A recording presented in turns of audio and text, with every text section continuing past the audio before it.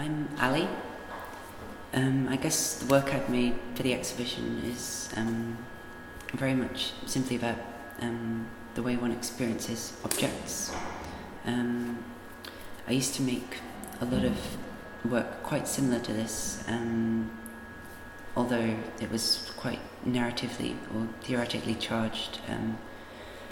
But something I always came up against was the fact that those narratives and those significances I imposed upon objects and the way in which I placed them and related them to one another only ever carried so far. There was perhaps a select few individuals who would come in and experience one of the works and read what was intended to be read from them,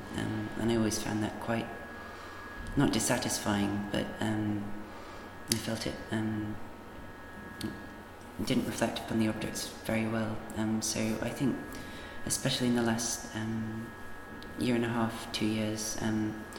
I've been trying to develop ways to work that allow me simply to explore, like I said to begin with, how objects are experienced. So not necessarily to try and impose a definite significance upon any object, but simply to try and open it, to kind of indicate that potential for significance exists. So in the work that's in the exhibition, for instance, simply placing objects alongside one another that share perhaps a specific